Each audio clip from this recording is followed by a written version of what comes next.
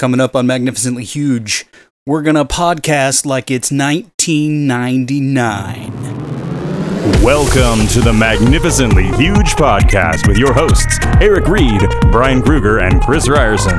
Three idiots who decided to slap an adverb together with an adjective to bring you one magnificently huge discussion each week about the movies and pop culture we kinda like, maybe even secretly love, before we ultimately crab all over them. We're not here to save the world, we're just here to make it weirder, one podcast at a time. This is Magnificently Huge. Oh, hey, listener, welcome to the Magnificently Huge Podcast. This is Chris. This week, along with Eric and Brian, we're going to dive into the glorious year of cinema, 1999. Why is it glorious? Well, if you look back on it, there's quite a few movies that stood the test of time, reshaped the pop culture landscape. I mean, shit, you got The Matrix, you've got Office Space, you've got Fight Club, you've got, there's a bunch. Sixth Sense comes to mind. So yeah, there's a lot of stuff going on in 1999. It was a weird year. We were all sort of in subdued panic mode because of Y2K. The new millennium was about to hit. The old century was ending, and we really didn't know what to expect. Was the world going to just stop because all the computers quit? We didn't know, so we kind of dealt with that through our film.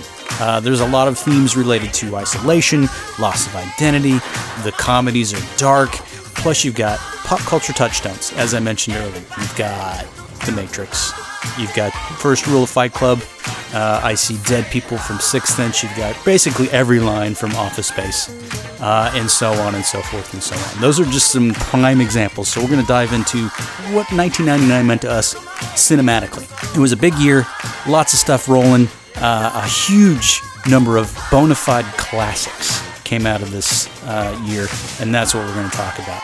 So prepare, get ready, because it's going to be fun, and then we're going to do the fresh shit, and it's going to have a whole bunch of other crazy stuff. So welcome to the show. Send us an email at magnificentlyhuge@gmail.com if you like. Otherwise, catch us on our social media feeds at MagHuge at Twitter, Facebook, Magnificent Huge Podcast. We're on Instagram, and then, of course, your podcast purveyor of choice, iTunes, Stitcher, SoundCloud, etc., etc. So that's the perfunctory promo stuff. Without further ado, we'll just dive right into the glorious year of our Lord and Savior. No, that's wrong. 1999. Thanks. And we're back. It's like echo. Echo. Yeah. Welcome to the show, everybody. It's another rousing podcast episode. Should we do introductions? Hey, this is our show. Yes. Welcome to it. Hey, this is Chris over here. This is Eric. Over there. And this is Brian. Hi, everybody. How are Hello. we today? Great. Thank you. Good. What a week. Yeah, this is the longest year ever this last week. Holy shit. Yeah. This is George Floyd week for those of you listening in the distant future. Yeah, it's Yeah. interesting. We took a week off recording the podcast, so the episode that came out most recently didn't really have any of the protests and the riots from the last week in it, so it sounded way out of touch, and this probably will too by the time you hear it. So we're awesome that way. Yeah. Best moment for me of the whole thing was President Balloonhead saying, I think he's looking down and he's happy because the job numbers were so positive. It's good for him too. You know what? Yeah. The guy who died. Yeah. You know, Yeah. at the hands of police. Wow, it's not a gaffe if it's what you meant to say. Yeah. So for the record, and correct me if I'm wrong here, but this is the official stance of the podcast, as far as I can tell.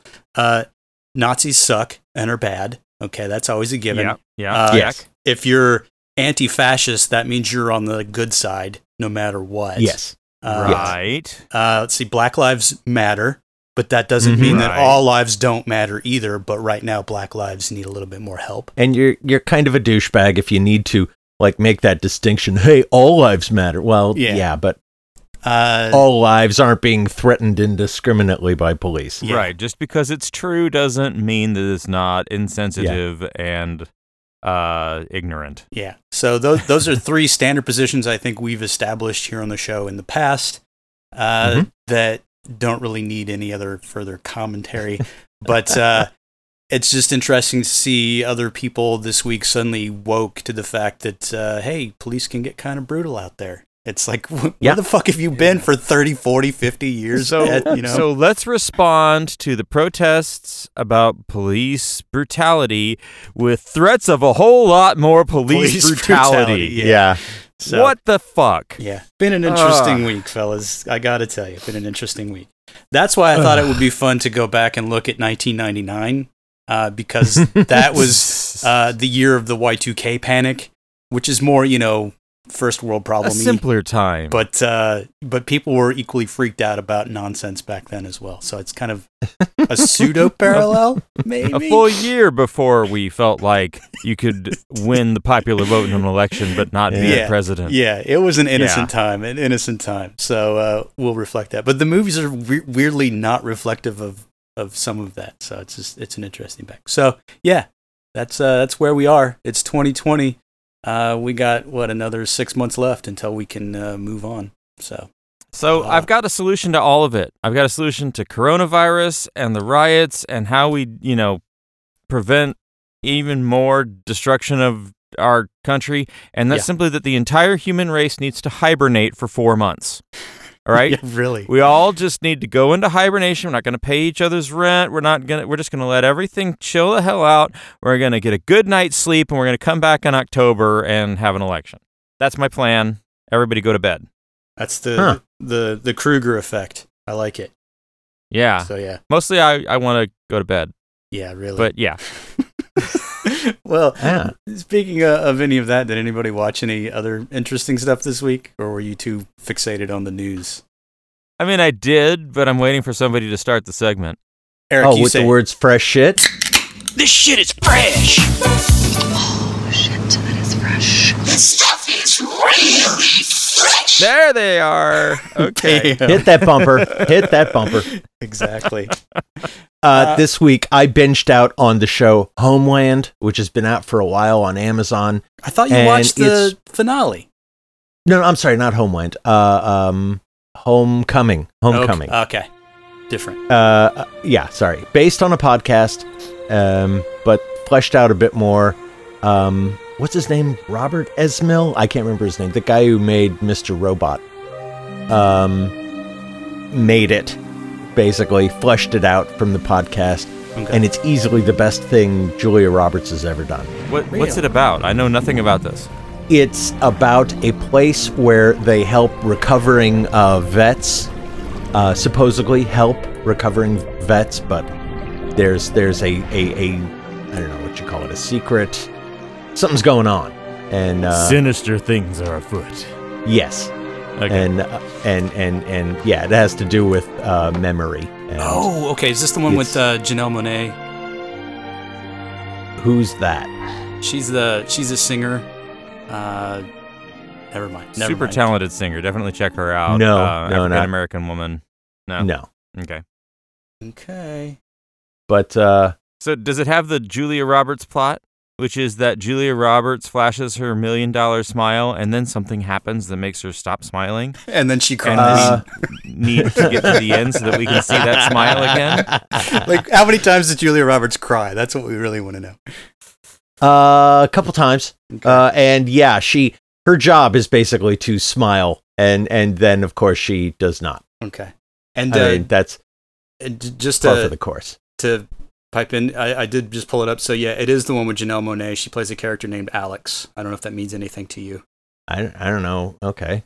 So maybe she hasn't shown up yet, or maybe that's season 2. Okay. Oh, maybe it's season 2. Yeah, I just watched season 1. Okay. Which is but yeah, awesome cast. I really recommend it. It's very binge worthy. And it's funny, actually, when the episode is over and they do the ending credits, there's no music, and the shot holds for 2 or 3 minutes on whatever mundane moment was going on at the end of the show. Like every episode, so it's like the end of Police every Squad, episode. Nice, yeah, nice. yeah. At the end of one episode, somebody plays a practical joke on her by putting a pelican in her office, and they just leave the camera rolling on this pelican, and the pelican is standing there with its wings half open, Are we done? This is while they run the credits. Yeah, and then the pelican just walks off. It's like, yeah, every scene, something's going on where it's like, okay, I guess we're done. It's really funny. Okay. Excellent. Not meant to be funny. I'm sure there's some meaning to it, but I laughed. Okay. No, I mean it's like the Austin Powers, when the villains do the evil laugh, and it's like what happens after you cut away, and they kind of yeah. Nice. So you're on season 1 then I'm guessing. I finished season 1 last night. Okay. I guess we're gonna watch season 2. Okay. Well then, let us know how that goes. And I am reading Edward Gibbon's The Decline and Fall of the Roman Empire, which I'd been meaning to read for a long ass time. This is a very old book. And it's one that actually the founding fathers read, and it was the basis for a lot of they were basically trying to solve for a lot of the things that happened to the Roman Empire. Right. And it's especially in these times worth reading because it spells out everything that's going wrong with this country, because no one read this book in our government, and no one realizes the level of graft that we're capable of. Yeah, even still. So you're reading this to depress yourself, or? I like Roman history. I read the 12 Caesars. Chick. Yeah, I read the 12 Caesars years ago, and I'd been meaning to read up on the ones after the original Julian line, and that's what this is. And man, they just fuck each other over right and left. It is crazy. So when are you going to pick up some Herodotus then? There, smart guy. I don't know.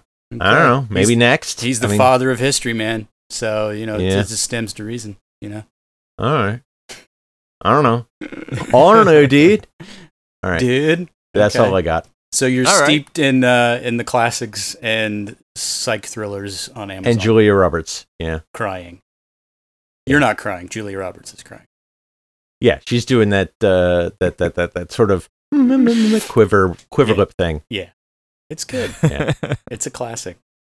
Okay. All right. I can go. I have a theme this week. The theme is desperate for entertainment. Yeah, everything is still closed. It's like, what are you doing, Brian? Yeah, I mean, it's June and there's no summer movies, and my whole shtick is just shot to hell. So here we go. I really wish that things were still open, because then we could have this weekend discussion about Wonder Woman 1984, because this is when it was supposed to open. But no. I do appreciate, though, that they are taking all the movies they were going to release in theaters and overcharging for them at home.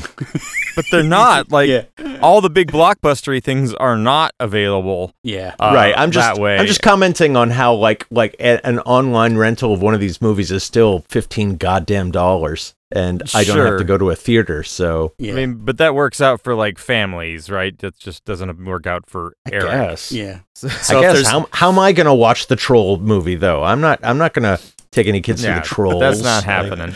Yeah. Anyway, so first I want to talk about, and I've sent you guys some stuff in Hangouts about this, but I want to talk about the desperation that is sports in the age of coronavirus. I did see cornhole the other weekend, by the way. Yeah, I'm flipping through Hulu, and it's like live TV right now, ESPN, the main ESPN, and it's cornhole being broadcast from some hotel ballroom in Phoenix. Yeah. And it's just two teams of dudes throwing beanbags. Yeah. Everyone's staying 6 feet apart. It's boring as hell. One dude's got a drink in his hand the whole time, and they call it performance enhancing beverage, or PEB. Let me tell you that here in Austin, cornhole is one of the standard patio games at any bar.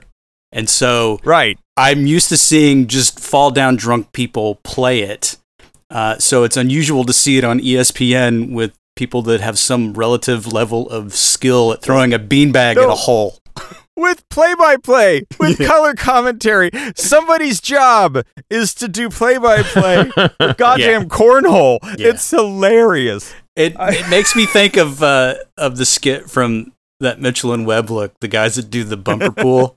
And that's a bad miss. That's literally what it is. That's all it is. So another form of this, I was watching the Last Week Tonight with John Oliver, and John Oliver has decided to sponsor the entire next season of a thing called Gels Marble Runs. Have you seen this? Yeah. No. YouTube channel where this guy sets up these elaborate marble tracks and puts marbles in the stands and does color commentary as though it's a real sport and does play-by-play. It's beautiful. So it's just as interesting as sports. I'm just as invested in who wins, but they're marbles. So what are they? They're putting marbles in chairs? What? No, they're like think of those Hot Wheels tracks where they go all, but these are very elaborate and go all over the place, and they run like a shit ton of marbles down them, and it's like, which individual marble is gonna, get down there? Marble races, basically. As someone who despises sports, I love that. It's basically sports can be broken down to something, this easy. I mean, this simple. What's next? Cut like a sports broadcast. It is announced like a sports broadcast. It is, it might as well be a real sport, and I mean, like, what's next? Are they gonna do like the Slinky Stair Run Championship? I mean, it's basically that. It's basically that. You have to check this out, Chris. The Gels Marble. They've got all kinds of different clever ways to roll marbles and call it a sport. It's hilarious. I mean, when we were love kids, it if they did paper airplanes. Yeah, a paper airplane contest would make total sense. It's like literally everything that we used to do as kids to kill time. That sounds like what they're doing on ESPN now. Yeah. Yeah. Okay. But the actual sport that I have been watching and my actual fresh shit related to the sport is I've been watching BattleBots. Oh, God. Okay. So BattleBots has basically devolved to there's like 3 different types of robot, and it's really just about watching them blow the crap out of each other. Have you ever watched BattleBots since it wasn't like, Comedy Central back in the 90s or anything? It's on Hulu now, I guess. Since then, no. I mean, I've seen like they've got like saw blades that whip out, and some of them have flamethrowers and stuff like that, right? Yeah. Okay. Yeah, the most effective thing seems to be to have this giant spinning rotor blade that just whacks things and knocks stuff off them and throws them across the the box. The best part about it, though, is that they've got this announcer dude, this guy named Farouk, and he's like this, fairly, you can tell he goes to the gym, this black dude, and he's given these horrible intros to read for these nerdy-ass robots. They're full of puns, and he just sells it like the most badass, tough guy gangster rap announcer voice possible with his stupid intros. It's awesome.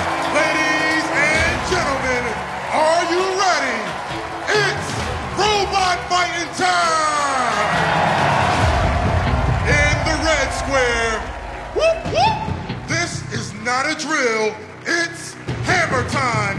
Here to pound you like Play-Doh, the Jersey Tornado Blacksmith. Oh God. Maybe one day he'll get to do play-by-play for cornhole. Maybe that's his big thing. I think he's already advanced to a level beyond doing play-by-play for cornhole by being the BattleBots announcer. Dude, you are so beyond cornhole by now. Yeah. And the beanbag goes into the small hole. This is what we do on Sunday. Yeah.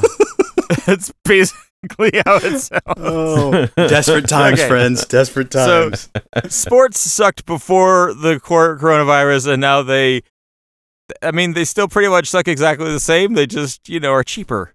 Yeah. Okay, so I got 2 movies. I've got an indie and I've got a blockbuster. Which do you want first? Indie. Blockbuster. Oh no. You'll have to make the tying vote, Brian. Yeah. All right, I'm gonna go for the indie because it's fun. Okay. So I don't know if you've seen the trailer for this thing, but you need to watch the trailer for this thing. It's a movie called Dave Made a Maze. Have you heard of this? What's it about? It's about a guy named Dave who builds a labyrinth in his apartment out of cardboard. And So his girlfriend comes home and sees a bunch of cardboard boxes, and she can totally hear him inside the cardboard maze. He is lost. He cannot get out. It is much bigger on the inside, and ultimately, this is like the most budget-conscious, big special effects horror, labyrinth. It's kind of like Cube in a way, except that all of the effects are made out of cardboard and paper. So it's basically they sweeted a traditional horror movie. Yes. Okay. And I mean, it's shot. It's like, it's basically the director being like, look, if you guys gave us a budget, look what we could do, because look what we're doing with cardboard, right? Yeah. So like, Nice. there's one of the first gruesome things that happens, and this is in the trailer, is a woman is beheaded, and it's when she's beheaded, and her blood is like red streamers coming out of her neck and going all over the place. It is messed up, but they really sell it, and they really put an awful lot of work in it, and I don't want to even think about the paper cuts these people have. But Wait, so in the reality of the film, a woman gets her head actually cut off, absolutely, but red paper streamers come out? yeah. So it's sort of impressionistic horror. I mean, I think that from the perspective of the characters in the film, she actually was turned into cardboard when she was beheaded, because they are in a cardboard world and they know it's made of cardboard. But it doesn't make it any less menacing, because it is sort of like, this Time Lord technology, bigger on the inside, monstrous labyrinth once you get inside the boxes. And additionally, there's a handful of characters that are the documentary crew. These guys' buddies, because when the girlfriend encountered her boyfriend having, gone insane in locking himself in the middle of the room in what appears to be a box, she calls his friends, and among his friends are some filmmakers, and so the filmmakers are taking the piss out of themselves with this film crew that's trying to make a documentary and trying to get people to say certain things on camera and manipulate the footage to tell their narrative. And anyway, it's good stuff. Is this like a found footage horror film? No, it's very well made. Again, I think it's kind of a demo reel for the people who made the film to say, we totally understand shot composition and pacing and editing and lighting. It's just that, we don't have cardboard to work with. Yeah. Okay. So, and watch the this trailer for masterpiece? Dave Made a Maze. This was one of those things that I streamed for like $8 from the Alamo On Demand site. Okay. Gotcha. So yeah, Dave Made a Maze. Good times. I enjoyed it. I think you guys might. And then Cool. for my blockbuster, well, I mean, it's slim pickings. I'm trying to find, because on a Sunday I just want to sit down and eat the popcorn and watch some big, dumb, overproduced Hollywood blockbuster thing. And I mean, I've seen most of them, and the wife prefers not to watch them a second time if she can find something else that's more interesting. Doesn't that suck? It's like, I just want to watch this. No, we've seen that already. Well, yeah, that's the whole point. Yeah. I do get some of that. Yeah. But one of the big dumb blockbusters that I hadn't seen yet that was available on streaming that I watched was Fast 5. Oh, God. Yeah. Oh, God. Fast 5, which is the Fast and Furious franchise as they were making the turn towards absolutely bugfuck insane James Bondian car foo. I remember when that one didn't come out, and there were two guys at work who were talking about it. They were really excited. Like, yeah, Fast 5, this and that. And I'm like, yeah, but it's not as good as Fast 4. And they're like, what the fuck are you talking about? I'm like, never mind. That's Four that's when Fast, they started. 4 Furious. Yeah. Yes. Fast 5 feels at this point like the gritty reboot of the Fast and the Furious franchise, because if I watch it now after having seen, the fate of the Furious and all the ridiculous shit that's come since, this seems downright practical and grounded, right? It's mostly just car stunts. Yeah, they're not like flying submarines in Right. space or whatever Yeah. the hell is on the next one, right? Like, Yeah. the most absurd thing they've got is the sequence at the end with the two cars dragging the safe around, which is pretty absurd. We But- need you to go undercover in the circus as gymnasts. but we'll do it in cars. Right. So, yeah, This isn't the first one with The Rock, is it? it is the first one with The Rock. So The Rock Okay, is okay. the, Gotcha. the FBI or CIA guy who's chasing down Dom's crew. I'm- He's not part of the family yet. So it's off to a rocky start, right? No, I think if Brian is excited about this one, he's going to tell us that the fifth time is the charm. That's what it's starting to sound like. Yeah, no, I'm not. I mean, no. you know what? I got what I was looking for. I got a big, dumb Hollywood blockbuster that none of us had seen, and I had popcorn, and I watched it, and I turned my brain off, and it was fine. And there's a plot point where, in order to get the handprint to open a safe, they get the handprint off of Gal Gadot's ass. That's a thing. Nice. Yeah. Wow. They get the guy to put his hand on Gal Gadot's ass so they can get his handprint so they can open the safe. There's your movie. And Vin folks. Diesel is still in these, right? Oh, yeah. Yeah, very much. Yeah. So. No, Paul Walker is still alive, right? And that's the thing, is Paul Walker has kind of a weird, I don't know, man. Like, his eyes are kind of bugged out and his posture is funny. And so I'm watching Fast 5, and my brain is absolutely telling me that all of these shots are, in fact, fake, like, head replacement shots to put Paul Walker's dead head on his brother's body or something, even though that doesn't happen for, like, 3 more movies. This is just Paul Walker. But I'm It's like convinced that I'm looking at special effect zombie Paul Walker. Yeah. You're like so engrossed with the actual movie that you're starting to envision deep fake Paul Walker. Right. Yeah. Okay. You're seeing Wow. Tony Soprano's mom going, "Ah." Wow. So how many of these movies have you seen, Brian, in this series? At this point now, I've seen from Fast 5 to the most recent one, including Hobbs and Shaw. Okay. I have not seen the first 4 or Tokyo Okay. Drift. I've only seen the first one, and I watched it like when it first came out on DVD. That's all I I've know. about only the seen series. Tokyo Drift.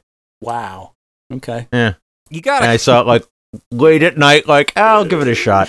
you kind of gotta watch some of the more recent ones because they're just absurd. Do I gotta? Do I? I I don't think I do. Okay. Imagine if Die Another Day was entertaining, because that's kind of what these are. I don't think I I could remember a ever lot of envision scenes that. actually where James Bond drives into the bad guy lair. He doesn't walk in; he drives in, or how he drives into. You know, I could see where that'd be very Fast and Furious. Yeah. Yeah, they're Okay. they're ridiculous. This one is less ridiculous, but it's it's just Yeah, but dumb. the bar is really low. I mean, it's hard to, you know what I mean? So, okay. Yeah. So Well, that's my fresh shit. I watched some movies. Well, at least What do you got, enjoyed Chris? it. I have one thing, and this is something that I stumbled across on Amazon Prime, just doing the normal, I can't find anything, this sucks. And then I noticed that the 1978 disco classic, Thank God It's Friday, is on Amazon Prime, and so I watched that. Oh, As you do. Have you in guys... keeping with our Donna Summer Yeah. Giorgio Moroder theme from exactly. Because basically, it's for those not in the know. It's one of the like anthology one night movies where there's a bunch of characters all coalesce around a thing. And in this one, it's a disco club called the Zoo, and they're having a dance contest. And then at the end of the night, the Commodores. I always get that fucked up. It's the Commodores are going to be doing a show, and so everybody's there on a Friday night.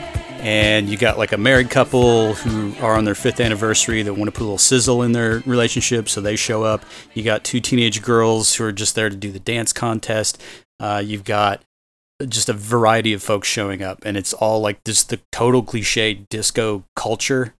Like everything that people thought disco was that they wanted to put into a movie, this is it. Donna Summer shows up as a singer who's trying to just break through, so she's trying to get her demo to the DJ at the club, and then she ends up singing Last Dance, I think it was. And then Jeff Goldblum is in it. He's the club owner, and he's like he's the dick. And he's made a bet with the DJ that he can sleep with the wife of the couple that has come in, because he points her out, and then he wins like $20 or something if he can take her home and have sex with her. So he's macking on this married woman while her husband ends up with a woman who's just there to do a bunch of drugs, and then he basically just ingests a whole bunch of substances and loses his mind. The two teenage girls, one of them is played by Terry Nunn before she was in Berlin. So you get some weirdness there. Deborah Winger shows up as like a new in town girl who's there with her friend from work. And then she's accident prone. So this is just like they had to make a movie to finance the cocaine party. Basically, yeah. Okay. Well, I think it's a whole movie that exists solely so Casablanca Records can sell the soundtrack. That's really the gist, because it's a lot of Donna Summer, but then it's also some Giorgio Moroder shows up because he produced a bunch of that stuff, and I think he had a stake in Casablanca, if memory serves. And then I think that was actually his studio, probably. So yeah, you get a bunch of that stuff, and then it's like. Love American Style. It's kind of got that vibe at portions, and then other times it's like Love Boat, because you've got all these just random characters that are just there doing their little vignettes, and none of them are interesting and none of them are funny. But when you put them all together, it kind of works somehow. It's so dumb. It is so dumb. But the whole thing is it's centered around the Commodores are going to play, and that's like the big buildup. So then by the end, they finally do show up, and then they play one song, and then the movie's over. Everybody goes home. It's like, what in the fuck is this? I'm like, no. Oh, it was so ridiculous. And then it's like Get Crazy. I think Get Crazy was a statement on all these films, because it was the exact same thing, only it was stupid. Basically, but intentionally so. But it was like the 70s when they did a bunch of those anthology things. This would be a good double feature with something like Car Wash. Where it's just, totally. Where there's like no story, it's just a bunch of randos doing their thing around some central whatever. And this one happened to be disco. But it's just so weird. Like the weirdest character in it is kind of almost too much, but he's a dude that dresses all in leather. And his name Marv Gomez, the Leather Man, and he's just there to disco, man. And then he dressed all in leather. There's a few ways you can do that. Well, it's like buckskin. It's not like fetish leather. It's like, he's wearing like leather pants, and he's got the vest and the hat and the whole thing. So it's not like fetish stuff. So although like it kind of is. That sounds like Village People biker guy leather. It's similar, but it's more like Daniel Boone leather, that kind of thing. So he basically runs into the two teenage girls outside, and they're trying to get in, and then there's like a running gag where people keep running into Jeff Goldblum's Porsche because it's right in front center reserve spot. So by the end of the movie, that thing is totally wrecked because everybody's hit it. But they blackmail Marv Gomez, the Leatherman, to take him into the club, or they're going to rat him out for hitting the car. So he sneaks him in through the men's bathroom, and then there's like the world's worst transvestite in there. It's like basically a skinny white dude with makeup, and he's wearing like a halter top and a skirt. It's like it's the most drag queen, but it's like the movie had no idea how to present a real drag queen, I guess. I don't know. Those were so hard to find in the days of disco. Too. Exactly. Like if you watch, you're like, there is so much so very wrong about this movie.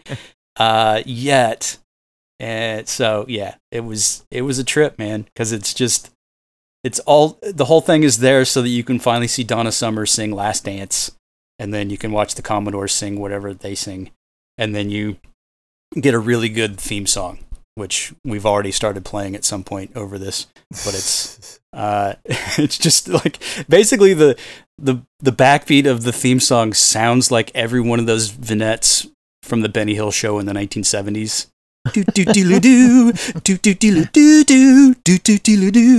It's like that kind of thing. It is so ridiculous. So yeah, you talk about brain garbage, Brian. You need to find this one and see how far you can get. I guarantee you, it will not be far. So yeah, thank You God watched it's the whole Friday. thing. Oh yeah. Had to find out how it all ended. Had to find out. That's true. What if the Commodores didn't show up?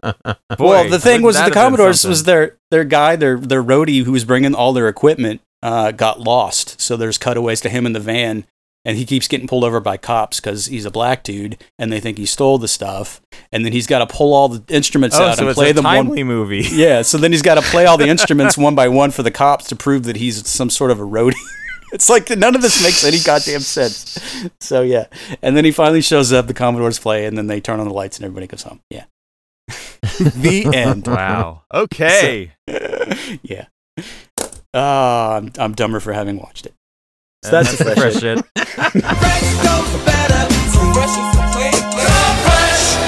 So 1999.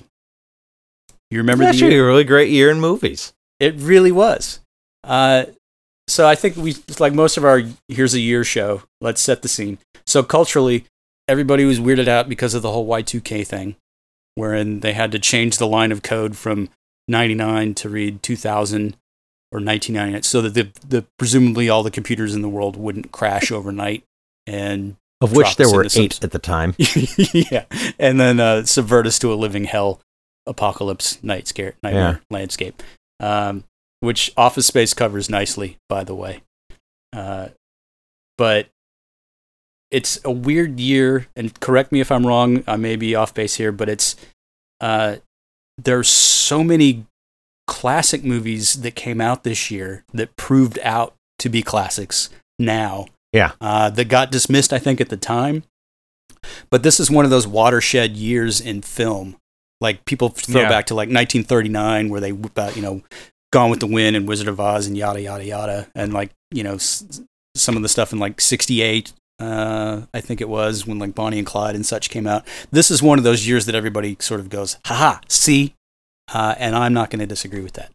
You? Yeah. And it really is kind of, I mean, these are still 90s movies. Like, you watch them and you get the sense of they're 90s movies. They're just the best 90s movies. Do you know what I mean? Yeah. I mean, there's so much. Like 10 years of indie filming sort of got everyone to perfect their shit. Yeah. And yeah, this is like what we wanted to see the whole time. Yeah.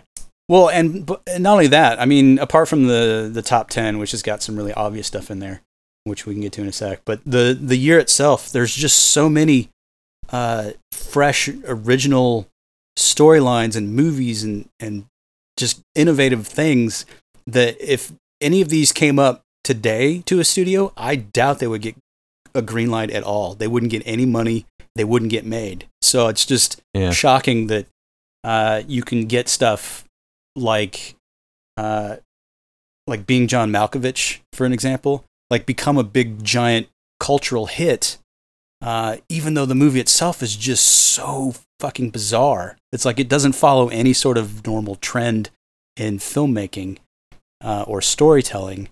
So you get a lot of that. But then that's Charlie Kaufman getting his head start, Spike Jonze getting his feature debut. Then you've got a bunch of indie guys that are sort of coming into their own, that were going to do bigger and better things. And then you've got all the blockbusters. And even the sequels are good. So it's a weird year, right? Yeah. It's a great year. And I mean, 89 was a great year. I don't know. Maybe there's just something about like coming up on the end of a decade. The end of the decade. Kick ass. Like 2019 was a hell of a year for movies. Yeah. So 99 fits that pattern real nice. Well, and it almost seems like they all kind of had a feeling of what was going to happen next. Because all of them have sort of this weird dissociative dread undercurrent through everything. We're all just going to like turn into like the glossiest, most consumerist, like, you think the 80s were made of plastic? Watch this shit, hold my beer decade that was coming. Yeah. We'll turn the 80s up to 11. Yeah.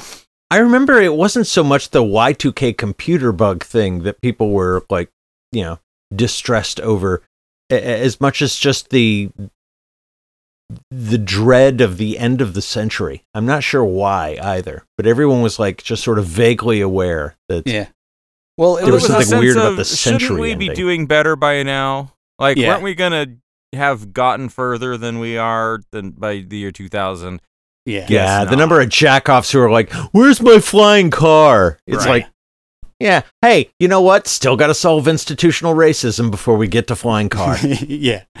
Well, when you look back to at the era, 1999, just as a year, I mean, it's right before everything just turned to shit. I mean, it's like we didn't get the big push to Iraq because 9/11. We didn't get the housing crisis. We didn't get Bush stealing the election more or less in 2000 by hanging Chad. I mean, everything that has basically set the bar for how fucked up things are now had really yet to go in full force. And I think it was it's a nicer, more innocent time, 1999. Well, let's roll out the top 10 real quick, just to kind of give people an idea of where we were culturally at the movies. From 10 down to 1? Yeah. So number 10 was Austin Powers' A Spy Who Shagged Me, which we talk about in our Superior Sequels episode, number 101. So people can go find that. We're not going to talk about it. Yep. Number 9 was the best film winner of that year, American Beauty. Do you think it stands up now? I'm afraid to watch it again now. It's tough. Like, I never liked it. I never liked it when it came out. Go ahead. Yeah. No, I was just when it came out, I was like, "This is sort of self-flagellating horseshit. This is it's not good." And despite the fact that Kevin Spacey does not have sex with the teenager, the whole movie is about a 40-year-old guy trying to fuck a teenage girl. Yeah, it's it's creepy on so many levels, and I don't think it translates well today. But it just kills me because everybody references that fucking bag scene where the kid filmed the plastic bag just whipping in the wind, and he gives some weird poetic soliloquy, and it's so trite now. I can't watch it. It's so difficult. Oh, yeah. And when that came out, I remember watching that scene going, "Are you fucking kidding me?" No. So American Beauty, to me, is really just, what's interesting to me about it is it's what got us Alan Ball, which got us 6 Feet Under, like the next year or two. Which, at least that first season was great. I don't know if even 6 Feet Under holds up. I have a feeling that all of this stuff, if I revisit it now, I'd be like, 6 Feet Under is still brilliant. It's still great. I wouldn't mind going back on that one. Yeah. But of course, that then leads into True Blood, and nobody needs that. Yeah. But that's kind of a mini theme of this year as well, because you get these movies that are made by people that would go on to do other things that had become even like bigger cultural events almost later on. So it's a weird sort of stepping stone year for a lot of these folks too. It's just strange. All right. What's the next one in the top 10? So the next one is the James Bond movie, The World Is Not Enough, which we've certainly beaten that to death on the podcast. Like, if people want to hear us yell about that one, it's episode 115. The Worst Is Not Enough. Definitely the best Brosnan, probably. Well, the second of best. 4 Brosnans, second. Yeah. You know, it's hard to come up with something good. Yeah, and I think we were all in agreement too that the movie would have been stellar had they not cast Christmas Jones. Yeah, you know what I mean. If that character Denise didn't Richards exist sucks. and Denise Richards was not cast, I think it would have been a much better movie. So yeah. So number 7, it's our first romantic comedy in the top 10. Well, it's probably the only romantic comedy, but it's Julia Roberts in Notting Hill, the one she did with Hugh Grant, which I think I saw it on video 20 years ago, and I don't really remember much. I haven't seen it, but I suspect at the beginning Julia Roberts smiles, and then something happens that makes her stop smiling, and we wait the whole movie to see her smile again. Yeah, but you're missing the important part, the part where Hugh Grant says, oh. Exactly. And this is not to be confused with Julia Roberts' other romantic comedy of the year, Runaway Bride, which was her reuniting with Pretty Woman co-star Richard Gere for some other shenanigans that probably involved the same things. But that one obviously didn't do as well. Number 6 coming in at The Mummy. I'm going to put a pin in The Mummy because that was the one that I rewatched this week for this. So that's Brendan Fraser and his big ginormous blockbuster breakout. So we can come back to that. And then number 5 was the Disney version of Tarzan, the cartoon, that I don't remember anything about. I ever. really dug that Disney Tarzan. Didn't they do? actually. They did like some inventive rotoscoping animation so that was stuff, right? Deep Canvas is what they called it, Okay. and what they were doing was they were modeling the environments in a 3D program like Maya. But what they had done with Deep Canvas is they had created tools that allowed the artists to paint directly on the 3D models. Okay. And then they could whip the camera all through the place, and then, of course, the animators could put the 2D animated Tarzan and apes and whatnot onto these, onto those frames, and it was just, it was the most, I think, organic blending of the hand-painted aesthetic and what you get, the depth and the camera action of a 3D movie. Great stuff. Okay. So again, that would carry over into other movies, presumably, that technology. Yeah. So, But Tarzan was, I think, the purest form of it. It's kind of like the first Jurassic Park in that, like, when they're trying really hard the first time, it holds up. You know what I mean? and then the subsequent, it's like, yeah. which carries over to the number 4 movie of the year, The Matrix, with the bullet time stuff. Overused after that. Yeah. We Matrix talked is only about number 4? Yeah. I thought it would be number 2. Huh. No, Matrix came in at number 4 and it made $463 million. And there's an episode of ours called The Matrix Rewatched. Yeah, episode 82. Yeah, where where we talked that to death as well. Okay, but what I want to say about that episode is the intro to The Matrix Rewatched. Eric sang the Propellerheads song from the lobby scene. And what I got to tell you about it, this was the moment where I think that I realized that Eric may have perfect pitch. Because he just sang that thing cold. But goddamn if he wasn't in key and in time, and all I had to do was just drop the Propellerheads song down, and it lined up with Eric for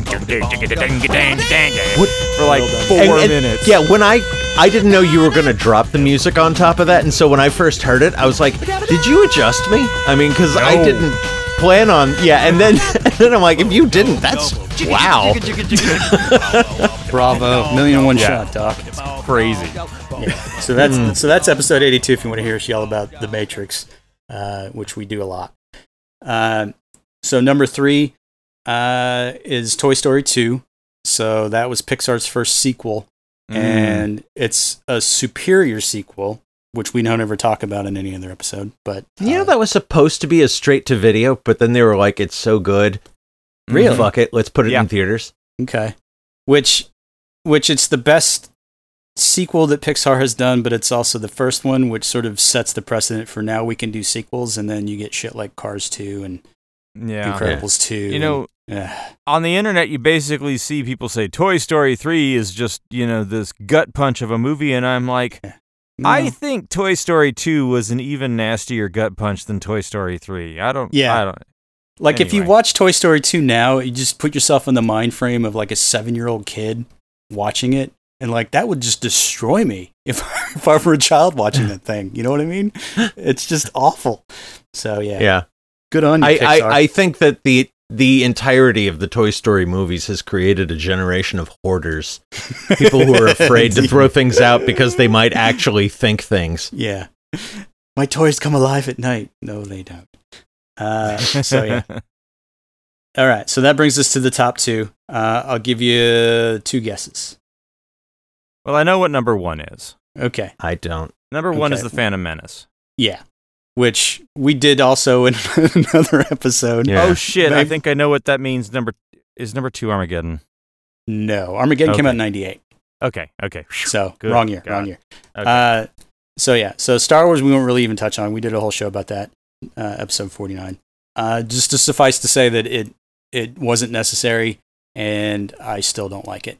I just don't. So so number 2 is probably the big breakout pop culture moment for 1999.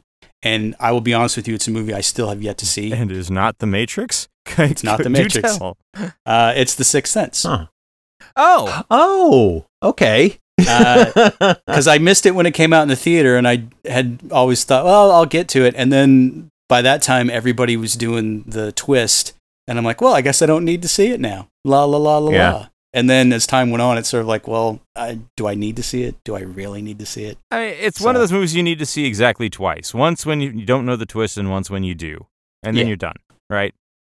But I haven't gone back to it because I've seen other Shyamalan movies, and I'm not impressed. I just don't like his stuff. Sixth Sense was where we all said, "Ooh, this M. Night Shyamalama Ding Dong night. We're really going to spend the rest of our lives going over his awesome movies in the future." And then, that's a hardcore flame. He kind of said, "I guess they all have to have a twist. Let's not develop character or structure or though Signs I thought was really good. I really did like Signs, but he's everything has always been, because there he didn't really try for a twist so much. Yeah. But everything has to be twisty, I guess. The thing about The Sixth Sense, other than the twist, right? It's really about Haley Joel Osment. And if you think about it, Haley Joel Osment is the vanguard of the millennials. Okay? Because here's a kid who's got everything, but he's expressing so clearly as a child actor just how terrible the world really is from the perspective of millennials, and he sees it at a very early age, and he's looking at the future with nothing but dread and disappointment, and maybe I will have to go watch it. I don't know. Yeah. Okay. Basically the twist is not the point. The point is Haley Joel Osment with that terrified look in his eyes at everything. I think you're right. I totally identify with that child, and I was 30. Yeah. Well, all I know is that he sees dead people, and one of them is Bruce Willis. Yeah, but he also, I think, sees the coming millennium, and he's not looking forward to it. Okay. Anyway, so there you go. So those are the top 10, and so out of those, I mean, I count at least like 3 or 4 that are just groundbreakers for stuff that will come later, or infected whole genres and that sort of thing. So that's sort of an overarch. But that leaves a whole slew of other movies that came out the year that I love even more, that we can kind of talk about and see if there's any others that aren't on that top 10 list. Let's go ahead and kill off The Mummy here. Okay. Because we were going to bring one movie each, and so might as well focus on something. Okay. All right, so I rewatched the 1999 Brendan Fraser The Mummy. Stephen Sommers classic. Yeah. I gotta tell you, I had the movie that Tom Cruise had to make in order to prove that this was a good movie. I had mistakenly thought it was made by Joe Johnston, but it's made by Stephen Sommers. Yeah. So here's the thing, right? It's the so Mummy racist. It's so racist. No, it works so well. Oh my god. I mean, it holds up. It's a popcorner for sure, and it definitely, like, when I watched it though, my whole thing was I stepped out of myself while I was viewing it, going, how many times did this asshole watch Raiders of the goddamn Lost Ark? That's really what I want to know, because that's literally all it is. Like, well, let's just make Raiders, but we'll put a Mummy movie over the top. Enough that I think he made a better Raiders of the Lost Ark sequel than pretty much all of the Raiders of the Lost Ark sequels. Fight me. This is really good. It's better than Temple of Doom, but not as good as Last Crusade. It's probably not as good as Last Crusade, but it's better than the other two. Like all homage, it's theft, but it's good theft. Well, so here's the thing about it, right? First of all, Brendan Fraser is at his Brendan Fraseriest. Like, this is his star-making moment. And, 1999, he's got like 4 movies or something this year, but this is the only good one. This is just awesome. Isn't one of them George of the Jungle or something? Yeah, Dudley Do-Right. Dudley Do-Right is this year, but he Monkey Bone just sells the hell out of this character and this world. He's goofy, but he's also a badass, and he's sexist, but it's also kind of period accurate, I guess. The thing is, The Mummy is also Universal Studios looking at, well, what IP do we have and what can we bring back? And so while it is sold very much as an Indiana Jones alike, it's a horror movie. Like, there's some gnarly shit in this movie. Yeah. There's some particularly gruesome deaths. And who's the guy that wears the fez, like the scurvy toady? Oh, he looks like Paul Bartel, but I don't think he is. He's in like every Stephen Sommers movie, but it's basically his whole deal is to just fuck over everybody that's heroic in this film at the service of the mummy. And his fate is kind of funny because he gets stuck in the tomb at the end when all the lights go out, all the scarabs come out and just eat him. So hooray! But it is, it's got some legitimate scares. You know, they only have one jump scare, but it's got some legitimate horror going on. And so, to a lot of ways, this is like the best version of what I think PG-13 was supposed to be. So, like, the beginning, the prologue, they set up the characters of Anck-su-namun, who's the woman, and Imhotep, who's ultimately our mummy. But there's like this whole thing that Anck-su-namun was the property of the pharaoh, and so she was painted head to toe and body. So this chick is basically naked, but she's got body paint, and they can get away with it. And so they push the sex angle of it just to the edge of where PG-13 needs to be.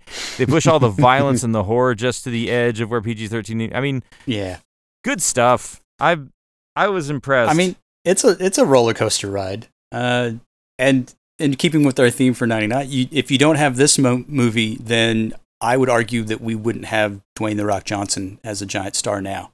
Because without this one, you don't get the shitty Scorpion sequel King. that has the Scorpion King, which gives The Rock his big break, and then the rest is history.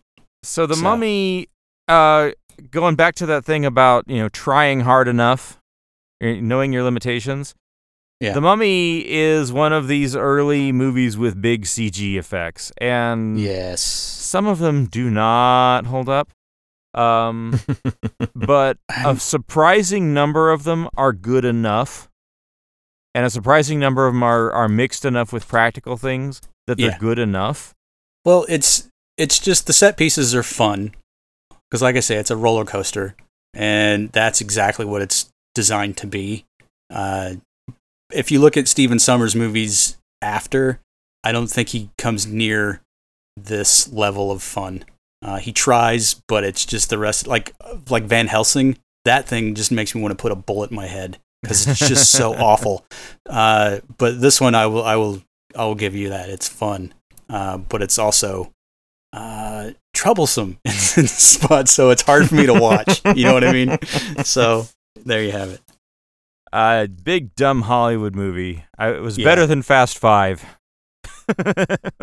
Okay, that's a true testimony right there. There you go. So that's me talking about The Mummy. Would you say that's your favorite movie from the year? No. The Matrix is probably my favorite movie from the year. But we took that one. I'm off an the table apologist for for the prequels. Yeah. Okay. And there are other more serious movies from 1999 that I would say are better movies than The Mummy, but this one was fun, and I was like, oh, hey, that's a 1999 movie I want to see, and I can watch it for free, so I'm going to do that. Yeah, do it. Okay. Well, all right. Well, Go ahead. Can you what? Nothing. Next topic. Okay. I was going to say, we know what Eric picked, so we might as well go with him. I did pick Fight Club, because it's the best goddamn movie ever. But it's part of this neat sort of first feature. I mean, just there are so many people who had not their first film, but their first big notable film, like David O. Russell had Three Kings, Kimberly Pierce had Boys Don't Cry. We already mentioned Malkovich. Yeah. It was all these sort of indies who got serious budget to make something. And this was the moment for what's his face? David Fincher. I really should do this with Wikipedia open, shouldn't I? Well, I would argue this, Eric, sort of piggybacking on that, because I think you're close, but I would say that he'd already made 7 before he did this one. Yeah. And that one really catapulted him, but I think this is a case of maybe like a big studio director sort of making his indie film, if you will. I think it's more that, because he had made he's made a few films before this. He made what was it? The Game? He made Yeah, he Alien. made Alien 3. Alien Cubed, where he got crucified. Yeah. But this was like sort of the first chance he had to have some control over what he was doing. Okay, I got you. And yeah, and it's okay. Yeah, it's based on the Chuck. Pronounce the name for me, bookstore guy. Palahniuk.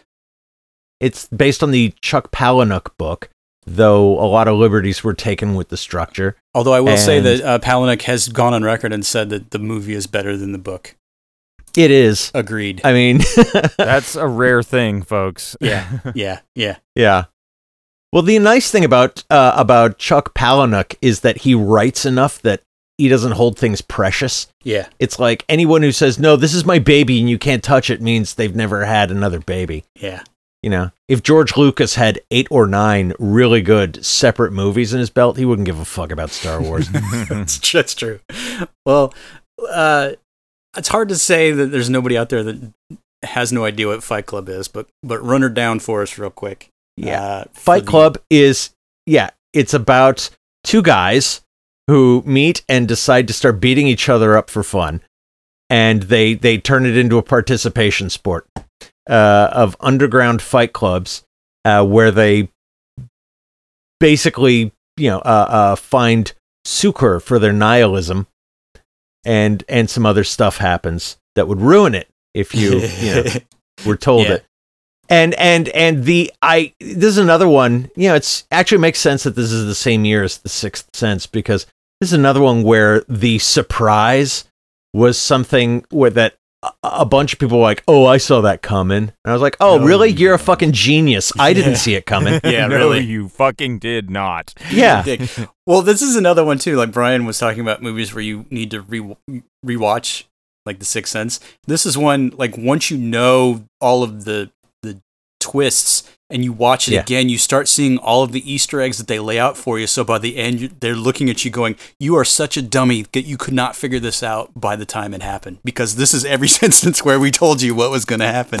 And then when you watch it, you're like, oh, of course, you asshole. Yeah. But the thing is, when you're watching a film for the first time, you're just on the rail. You're just along for the ride, and you're collecting what you can, because it doesn't stop for you. Yeah. So, I mean, it makes sense that you wouldn't get some of this stuff, but then the Easter eggs actually are super subtle. Yeah. God damn it. Should we put in like a spoilers bumper? Yes. I can't really discuss this film without it. This shit is spoiled. What do you mean? Spoilers. Okay, spoilers for a 21-year-old movie. Spoilers for Fight Club. Yeah. I don't want to ruin it for anybody who hasn't break seen the first it. rule. Yeah. It is a 21-year-old movie, but it's a 21-year-old movie a lot of people haven't seen and really need to. Yeah. Seriously, if you have any interest in watching Fight Club and you don't know the spoilers, check the show notes, check the timestamps, go to the next thing. Yeah. Because we're going to spoil Fight Club here. Okay. Boom. Yeah. Do it. Okay, so Edward Norton and Brad Pitt are the 2 protagonists, and Brad Pitt is a figment of Edward Norton's imagination. And what's funny is that the character, Edward Norton, doesn't have a name. Yeah. Tyler Durden is the name of the imaginary guy, but the real guy doesn't get a name. Well, that's part of the theme, too. It's like he's got no identity in this sort of droney world, and so he concocts this dude out of thin air, and then that takes over his personality. But he blacks out and sort of it doesn't register that. And so all the scenes with them and Helena Bonham Carter, where none of them are in the same room at the same time, all three together, and the way they stage those, it's like when you watch it again, you're like, oh, cool. Well, yeah, all of this makes perfect sense now. But when you watch it, like you said, you're not really paying attention to that. You're like, this is crazy. And then by the end, it sort of blows your mind. And he has little signs like, this is like it's like I'm living with my parents again. Yeah. Because, they're fighting, but he's not in the room. Yeah. There's a part where the mobster guy who's kicking him out of the basement punches Brad Pitt in the stomach. And in the background, you see Edward Norton fold. Yeah. There's so much. I love that moment. Yeah. It's so I caught that. It's such an intricately put together movie that to me, it's still David Fincher's best overall film. Yeah. Because it is so meticulous. the thing that gets me about it is when it came out, it was very divisive, and people sort of missed some of the messaging, which was this is about men who are lost and feel emasculated for whatever fucking reason, and then they basically just becomes a playbook for how you turn someone into a toxic masculinity asshole. And that was sort of the satire of the thing, but people read it so wrong, and then they actually took it as a playbook for how to be a toxic masculine man. I had so much respect for Roger Ebert, I gotta say, up until this movie, when he was like, it's just a bunch of guys with shaved heads who like break stuff, and I'm like, no, stupid, that's not it. This is actually making fun of exactly what you hate about this movie. Exactly. So I didn't see Fight Club when it first came out. I didn't see it till it came out on DVD.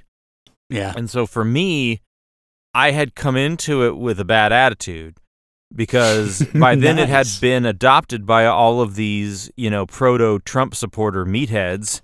The sort of aggrieved white males, and they were holding it up as their thing, and I'm like, I'm not interested in your thing. I hate you fuckers. So it was hard for me to embrace Fight Club, and I wish that maybe I had seen it earlier or had understood that it was a criticism going in, so that I wasn't just kind of turned off by the things that they were.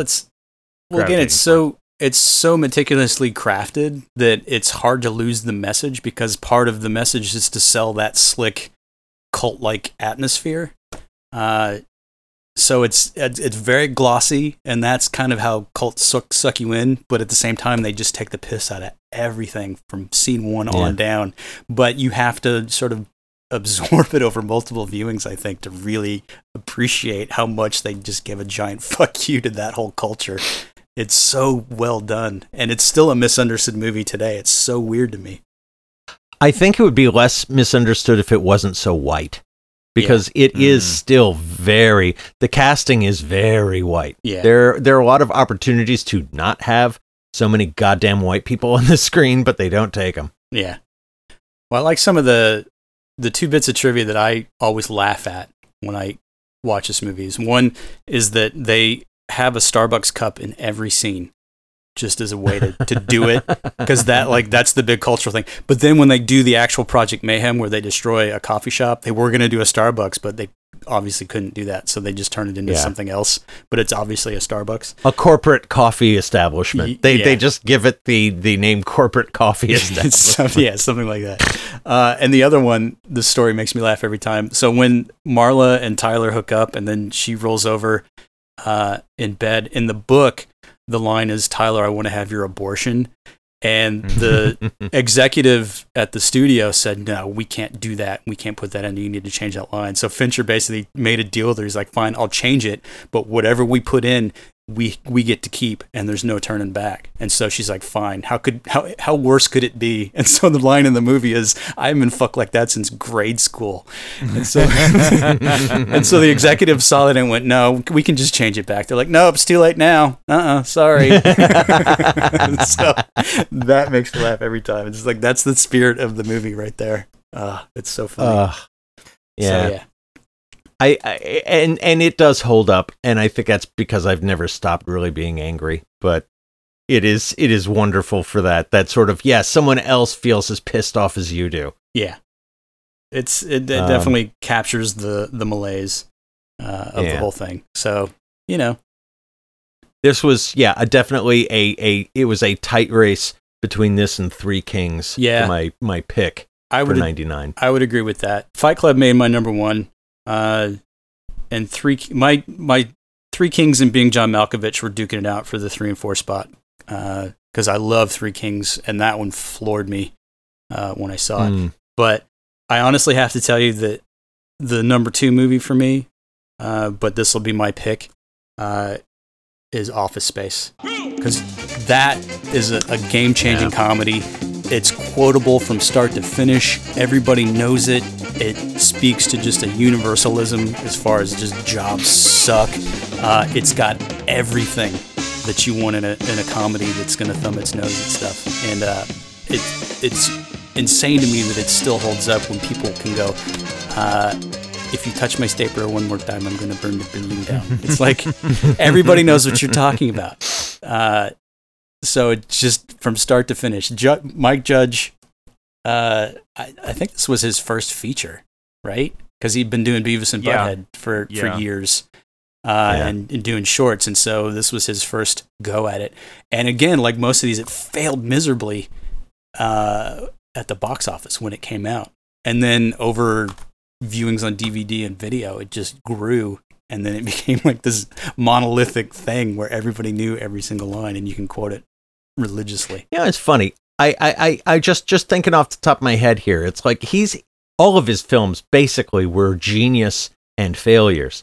Right. And it wasn't really until Silicon Valley he had something you could call a hit. And I think it's because movies are sometimes too small for the person making it. Beavis and Butthead and King of the Hill, show. He made plenty of money off of that. Yeah, but that doesn't count. Those are sitcoms. But yeah, I mean, But I know what you mean, because he makes this and it becomes a big cult hit, and everybody knows it. And then Idiocracy, it's the same thing. They become shorthand for, hey, know that thing that really sucks? And then you can point to that movie, like Office Work, Office Space. You can point to just everything else culturally. Idiocracy.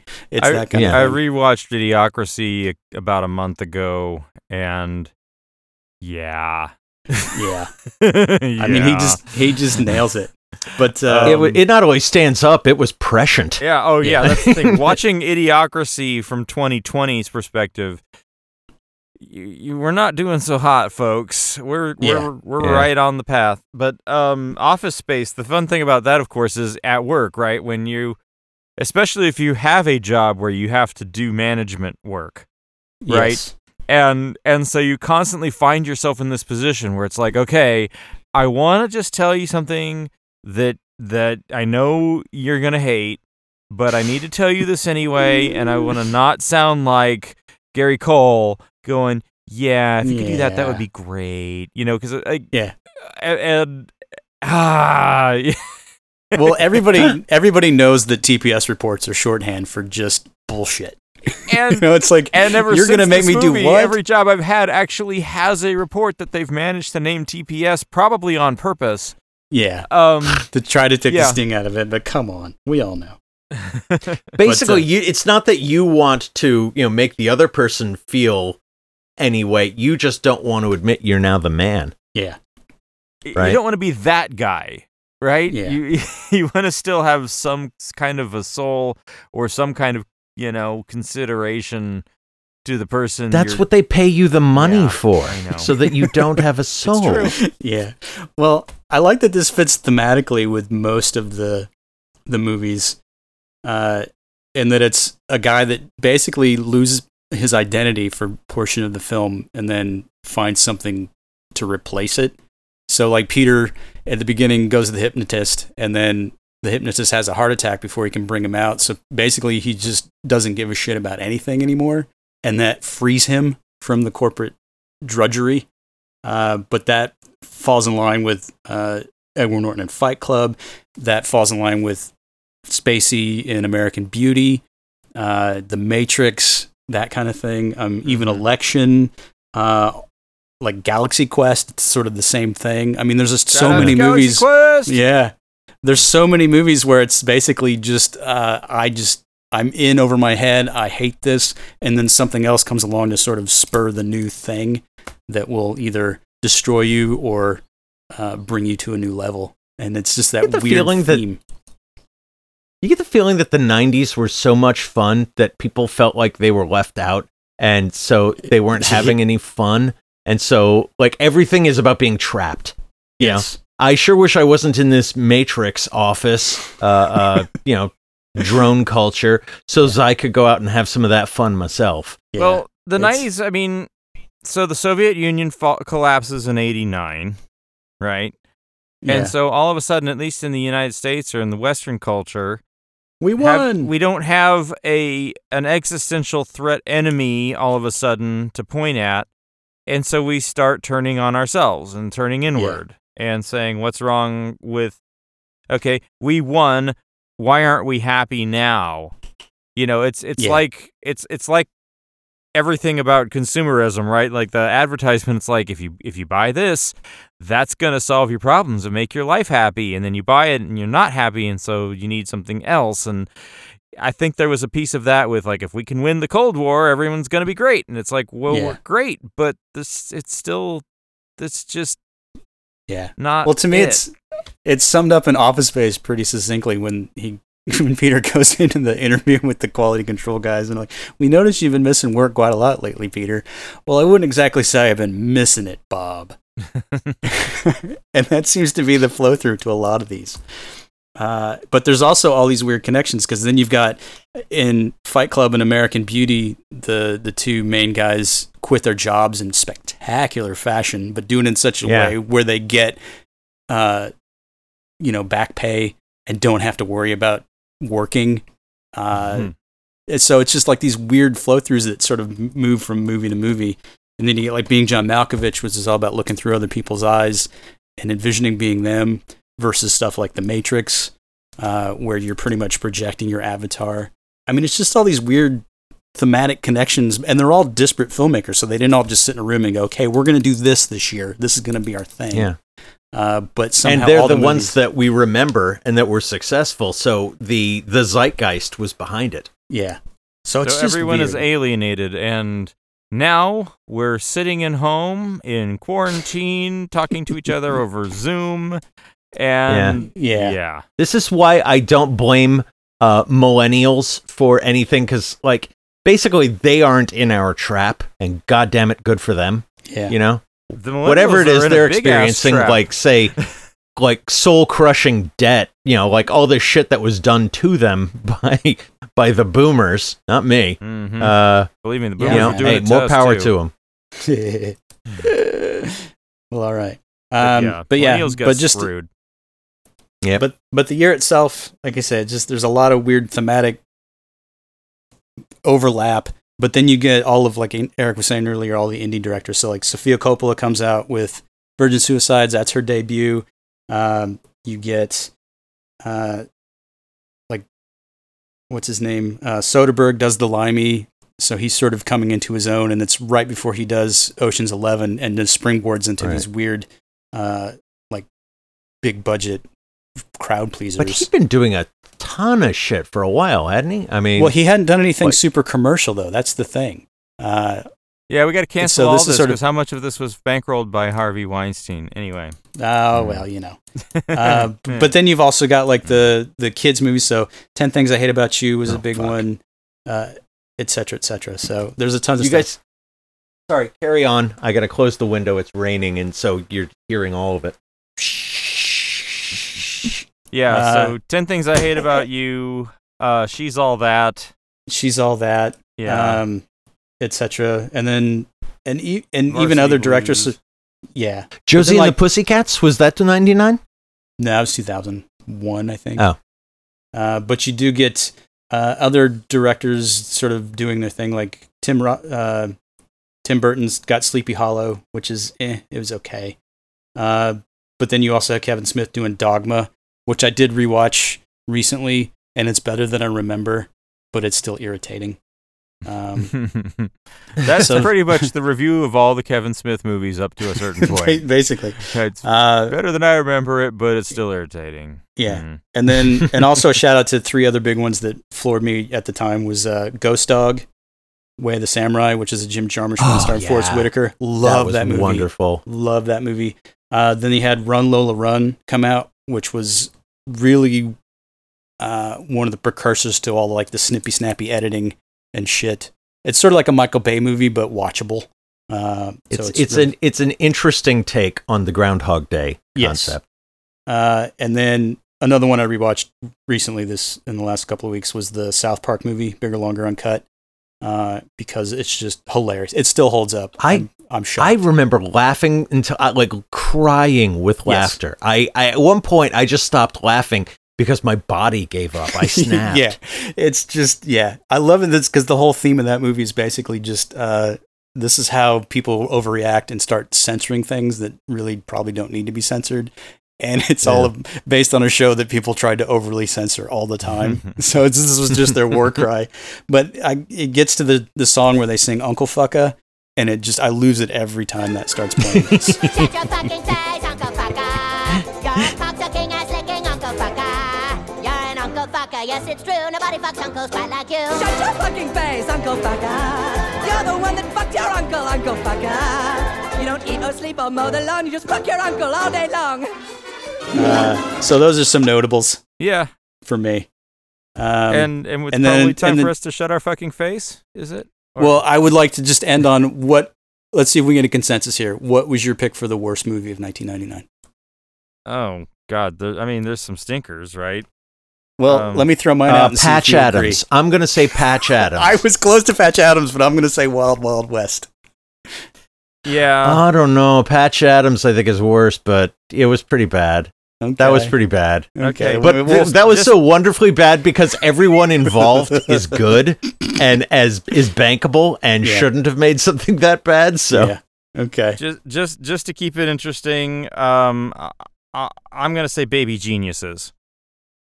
But okay. Yeah, there's some. Yeah. I mean, I only know of that crap. film. Go look it up on Google, Eric. We got to end the show.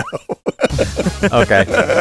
So 1999. You heard us referencing a whole lot of earlier episodes of the podcast, which you can totally hear if you subscribe to the podcast, or you can go to our website, which is maghuge.com, maghuge.com, and Chris keeps the website up to date, and you can find all our old episodes there.